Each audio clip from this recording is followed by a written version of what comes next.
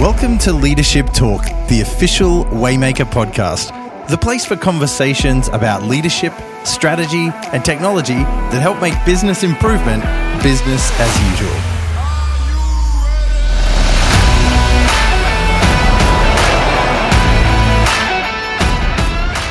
Welcome to Leadership Talk, the official Waymaker podcast. I am your host, Craig, and with me is Stuart Leo, CEO and founder of Waymaker. How are you, Stu? I'm good, thank you, Craig. How are you? I'm excellent. I know I'm very, very well. Back into the rhythm of things. Well, it is March, I guess. So it's about time I got back into the rhythm. But I feel like I am. Let's do a series on operating rhythms. All right. Could we go the 9-month year by Waymaker? Yeah. This podcast is all about achieving more while doing less. And I've just put all my less at the front half of the year. That's right. Yeah, that's so true. I like that. Let's the ethos. Let's unpack that. We won't unpack that now, though. Stu, the last couple of episodes we've talked about mind setting, and we kind of found ourselves in this place last episode of talking about the 5 leadership postures. Yes. And we kind of did a high level review of what those were. And we thought it was maybe important to dive a little deeper into each of those. So this is episode, 2, I guess, or whatever, of a 6-part episode series that's right. on the leadership postures. Which intricately, intimately, and intrinsically, if you like my alliteration there, linked to mindsets. And because it's through the foundation of the right mindsets that we can transfer ourselves through these different postures. And it's only through these different postures that we'll be able to build the right mindsets to be the leaders we need to be. So I hope that kind of makes sense to our listeners. But we kicked off the discussion around what are mindsets. We dealt a couple of episodes in mindsets and mindset theory. We took our hats off to Nadal for winning the Australian Open. We talked about how to change habits, and we learnt the 5 responsibilities of a leader, and we set up the role of leadership. And I want you to take those 5 responsibilities and recognise that those 5 responsibilities of a leader apply in all 5 of these postures. So, Craig, what were they? The think, plan, execute. Yeah, that thing. You did this to me last episode. I did, didn't I? I remember, but I could tell you what the 5 postures of a leader. Because you're prepared for this podcast, and I'm going back 3 episodes. That's right. It was think, plan, inspire, equip, and empower. And at every posture, we're going to apply think, plan, inspire, equip, and empower. There you go. I almost forgot them. Through each of the 5 postures, which are the curious leader, the persistent leader, the empowering leader, the wise leader, and the inspirational leader. Now, Stu, while I'm on this, the thesis here is that we change our leadership posture depending on the stage of growth of our organization. That is the heart of the diamond right there. Let's think about our leadership as a diamond. We're traveling up this leadership curve, this growth curve, going through different stages of organizational growth, and different postures of leadership are required at different stages. So think of that as just moving the diamond slightly. Ultimately, great leaders have all 5 dimensions and are able to reflect the light, so to speak, if you stick with my analogy, according to the stage of growth. And you'll build your leadership skills and systems and competencies and capabilities as you apply these 5 postures. We don't want you to be one of these postures constantly. That's one-dimensional, lacks dynamism, whatever the word is. We want you to be adaptive. We want you to think about the context and apply the right content into that situation. And that's the big difference. That's the big idea. Yeah. Great. All right. So this episode, we're going to talk about the curious leader. Okay. We touched on it last episode, but we're going to dive deep into this. So, Stu, firstly, why don't you tell us about the curious leader and what growth stage the curious leader is most effective? Yes. The curious leader is built for ideation. So the ideation phase of the journey, the growth stage is the very beginning of any journey. It's where we have an idea or we discover something about the world around us. We either have the problem ourselves, we see a problem in others, sometimes we stumble across a solution, an invention, and go, can this solve a problem? And so the curious leader is the leader who is all about ideating. And their big idea, no pun intended, is to discover new ideas and problems to solve. They are adventurers. They're the Christopher Columbuses of organizational growth. Yes. They're the scientists almost of this stage. This is where it's so much more than just seeing a problem or having an idea. One of the books I treasure is a book you gave to me many years ago, which we've referenced on our different podcasts over the years. You know the one I'm talking about, The Art of the Start by none other Guy Kawasaki. And I think 20 years ago you wrote in the cover, here's to you, ideas man, go away and conquer your next business. You remember that? That was nice. Yeah, there you go. High fives to my matey. You haven't given me one since, but hey. All right, note to self. I don't think I've given you one. The point being is it's more than just having ideas. It's actually working on those ideas and nailing them down into the problem. Yeah, okay. So, Stu, in each of these postures, we kind of identify like the must-do actions, the rewards if we do those actions, but also the risks and the learning outcomes that we can experience in this phase, I guess, or in this posture. So if we talk about leadership, the leadership posture of the curious leader, and the growth stage of the organization is in the ideation stage, or the discovering problems to solve stage. Let's start with what are the must-do actions for this type of leader? So we break up in all of these must-do actions. We have a context on leading. Who are we leading? And the very first person we lead, and we talked about this a little bit last week, the very first person we lead is ourselves. And so the must-do action is actually to learn to lead ourselves.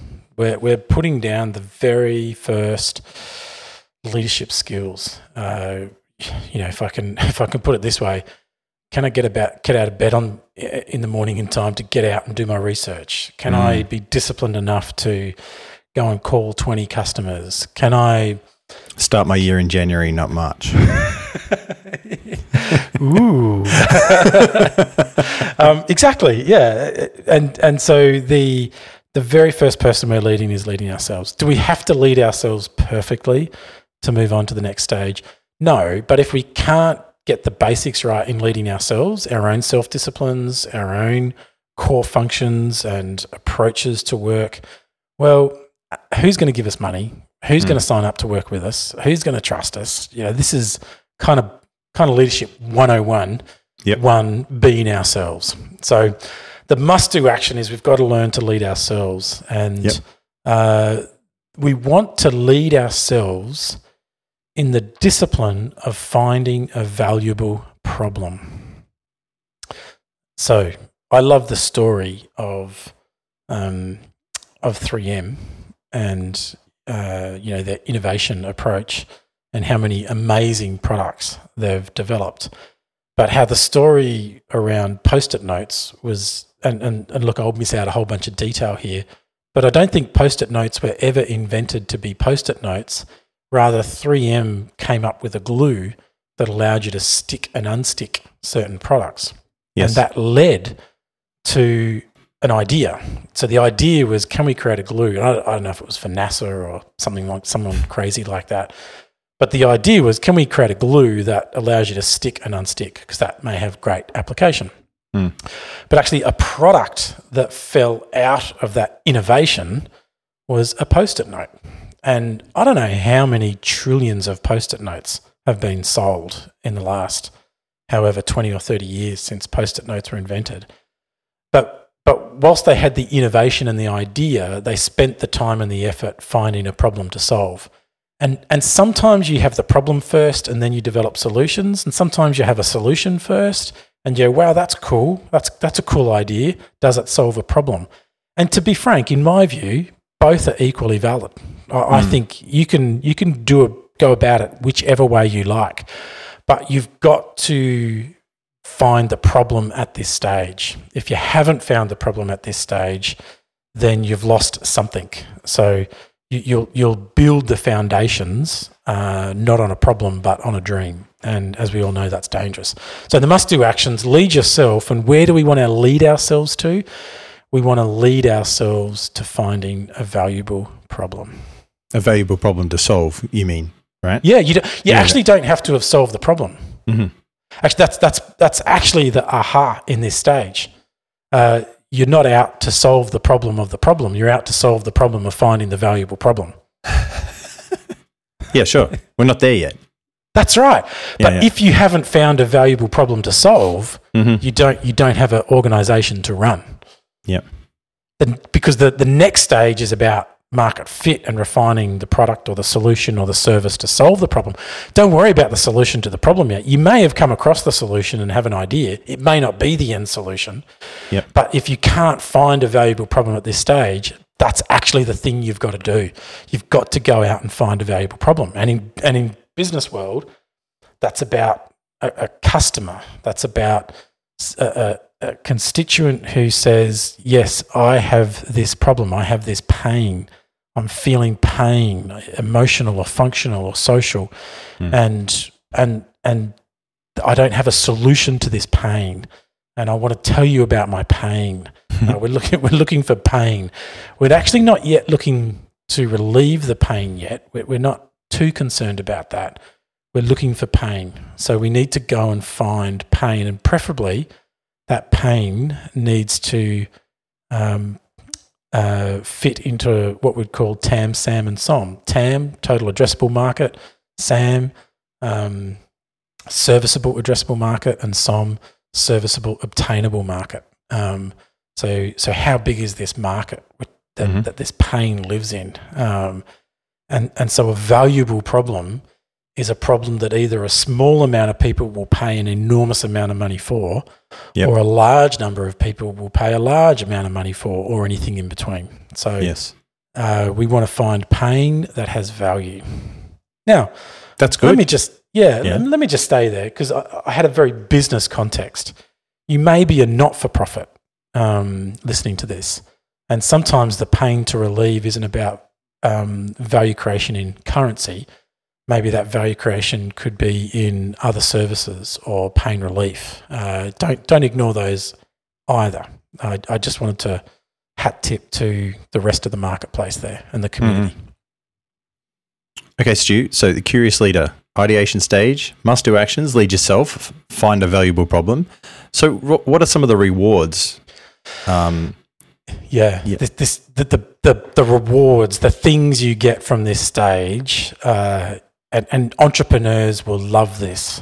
Researchers love this, because the reward is discovering and exploring new opportunities. It's giving yourself license to jump on that ship, to dream. Yeah, jump on the ship and head west, head east. See if you can find land. Prove your hypothesis. And that's wonderful. So we've got to dream. We've got to take action. We've got to explore. We've got to get into the fields of anthropology and consumer psychology and research and all those fun things. And we're looking for the discovery and exploration of pain. That sounds quite sadomasochistic. What's the word? Sadomasochistic. I couldn't even say it. Yep. There. Okay. So clearly we're clearly not a podcast about that. But we've got to pursue the pain, pursue the problem. The other reward, what will drop out of this, is that we will find a potential niche. We may not really drill into the niche completely yet, but we'll find it. We'll find a segment and we'll find a niche. We'll find the people who have the greatest amount of pain. As a good friend often says, whose hair is burning the most? And I love that phrase. Who's got the burning hair? Everybody may have some pain, but it's those that have the burning hair that will take action on the pain. So, they'll buy whatever you're selling to put that burning hair out. And so you want to drill into those. You want to find that niche. So the must-do actions: lead yourself to find the valuable problem. The rewards: discovering and exploring new opportunity. That's such a license to go and dream and explore. And you will find a niche. You will find the people with the burning hair. For what it's worth, I was listening to a entrepreneur. I was actually doing an entrepreneur training course online, just Great. As you do. And one of the things that they talked about finding problems and valuable problems was that when you're using a product and you're frustrated with it or whatever, like jump online and check out the reviews and don't read the 5-star reviews because they're sensationalized. Don't read the 1-star reviews because people, have obviously had, a bugbear. But read the 3-star reviews because they're the ones that are going to be the people that are actually honest about the value of the product but where it could be better. And I just thought that was an interesting way of identifying where you could find a niche in a market that maybe people are already trying to solve a problem, but they're not solving it as well as they could. I like that. That is a great tip. Yeah. Handy hints and tips. There you go from Craig. From Craig. That's awesome. I can feel a new segment coming along in our podcast. Could we? Good. Yeah. I'd all right. Let us to the editor. All right. So, hey, Stu, must do. By the way, could we get a sound effect on that? I think we need for this one. No. Just for this future upcoming. Definitely. All right. I'll do an intro. I'll do a mini intro. I think we'd be remiss if we didn't reference the scientific method at this point, because we're practicing science in this, and the scientific method, which every year 7 science student gets to learn, which is observe, question, research, hypothesize, test with an experiment, analyze the data and the results, and develop some conclusions. And that's the leading yourself process to discovering of a valuable problem that you really want to bake into some of your self-disciplines. And that's a healthy thing. The observation or the question, dig into and research the topic or the area of what you're exploring, frame a hypothesis, test it with an experiment, analyze the results, and determine your conclusions. And rinse and repeat as much as you need to develop and refine the problem to solve. Excellent. Stu, what are some of the risks in this stage or in this posture of leadership? What are some of the risks that we potentially run into? The risks that can derail you from moving to the next phase or the next stage of growth and therefore the next posture of leadership. The first risk that you've got to watch out for is failing to commit. And we've all met these people, entrepreneurs that are on to the next 10th, 20th, 30th idea. The George Costanzas of the world who fail to commit. And we may have been guilty of this in the past. Is this confession time? Well, I mean, there are things that you go, yeah, let's not commit to that. But then there are other things that I reckon had we committed to, who knows what we'd be doing? We'd be doing a podcast about those things. But so good we didn't. But yeah, the big risk here is if you fail to commit. And so you've got to build some criteria around what success looks like at this stage. What market is big enough? What problem is big enough? What what's worth committing to, because you actually have to commit, and you don't even need perfection. You don't even need close to perfection. You just need a big ass problem that you don't know the answer to, but you think people are going to want to pay money for.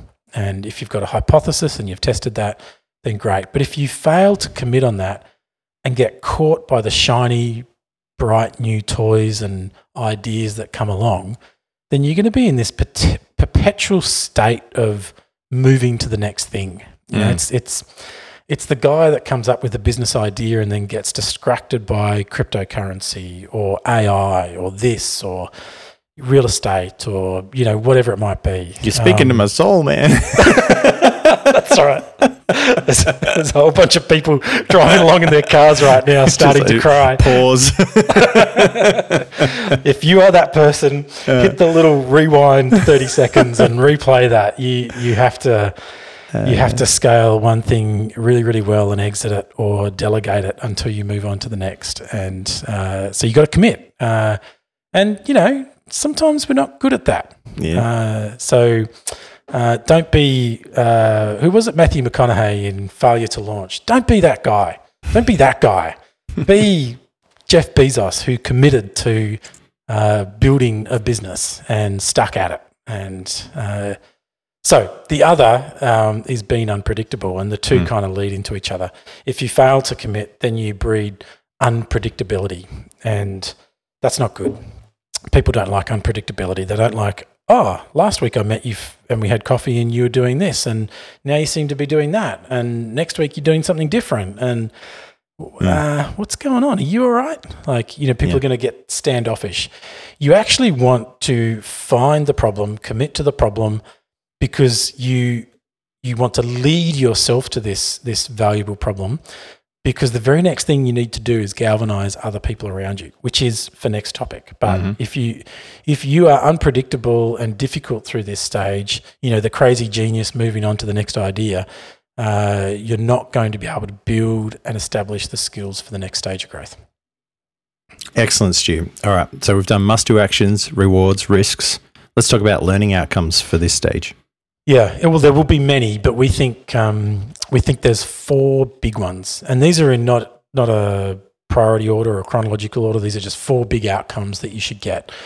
The first is that you will learn to listen well, and you will learn to listen well by listening to your customers or potential customers, the people who have the pain, because you need to listen. You need to shut up and listen. And we have a great episode on listening. Go back, I don't know, 4 or 5 or 6 episodes in, I think it was one of the last episodes of season 1. And I chatted to just a beautiful man in the UK who's a listening coach. Jump on and listen to that episode on listening. You'll pick up some awesome skills. The second, and by the way, that listening well is a skill you'll take and build upon for every other posture of leadership. The outcomes are cumulative. Let me just say that. The other outcome is the self-discipline, the mindset of self-discipline, to practice the scientific method, to pursue the destination of finding a valuable problem, to not overreaching and doing things outside of that goal. Your goal is to find a valuable problem, to execute the scientific method, to find that niche. And so the great outcome is you will have learned the self-discipline of leading yourself. You'll have found your circadian rhythms. You'll have found the way you work well. You'll have started to discover some of your strengths. You will have the beginning of a foundational mindset for strong leadership. The net of all that is you'll come out with good research skills, which you will use for the rest of your leadership life. And that's fundamental. You don't need to be a guru in research. You don't need to have a doctorate in whatever. In fact, probably best you don't. Sorry, academics. But you need to have the foundations of good research skills. And one of those skills that will be most important as a learning outcome is the skill of ideation. How can we develop ideas, assess ideas, refine the ones that we think are worth prioritising, and keep or discard ideas? And that skill of ideation, which makes me think we should do a whole podcast on, There could be a whole series on that. But the skill of ideation is the skill you'll bring out, because you won't find this valuable niche on your own. Although you're probably working on your own, or maybe with one other person at this stage, you will draw other people into the conversation, and you'll want to ideate with others, potentially even customers. So the big learning outcomes you have: 1, listening skills; 2, the self-discipline and the early mindset to lead yourself, which will lead into leading others; and then 2, core research skills that you can teach others as you grow your organisation, and ideation skills so that you can build that as a skill into your future team. Awesome. So we have the growth stage, the initial startup stage, I guess, if you like, of an organisation. The posture that we need to take as a leader is the curious leader. Our must-do actions are to lead yourself and find a valuable problem worth solving. Worth solving. Our rewards are that we discover and explore new opportunities and we find a niche.